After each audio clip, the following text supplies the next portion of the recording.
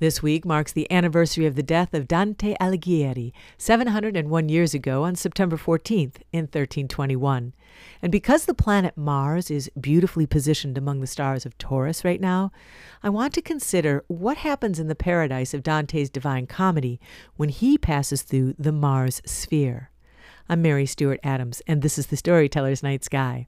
So after traveling with Virgil through the Inferno and the Purgatory, Dante arrives at the earthly paradise and his beloved Beatrice, who will accompany him through the planetary spheres of the paradise and on to the stars.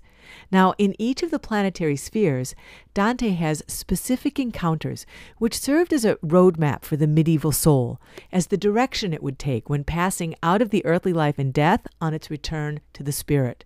And at the Mars sphere, he comes to his first vision of the Christ, which seems really curious given the astrological association of Mars with the ancient god of war.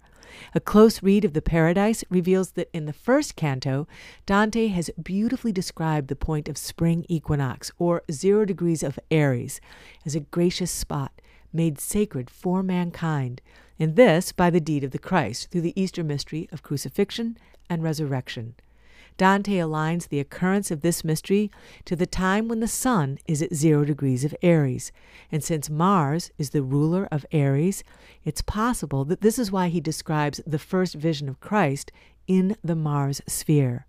So look for Mars high in the east an hour before sunrise right now. It's between Pleiades and Aldebaran, especially Friday when the waning gibbous moon slips by. From Harbor Springs, I'm Mary Stewart Adams.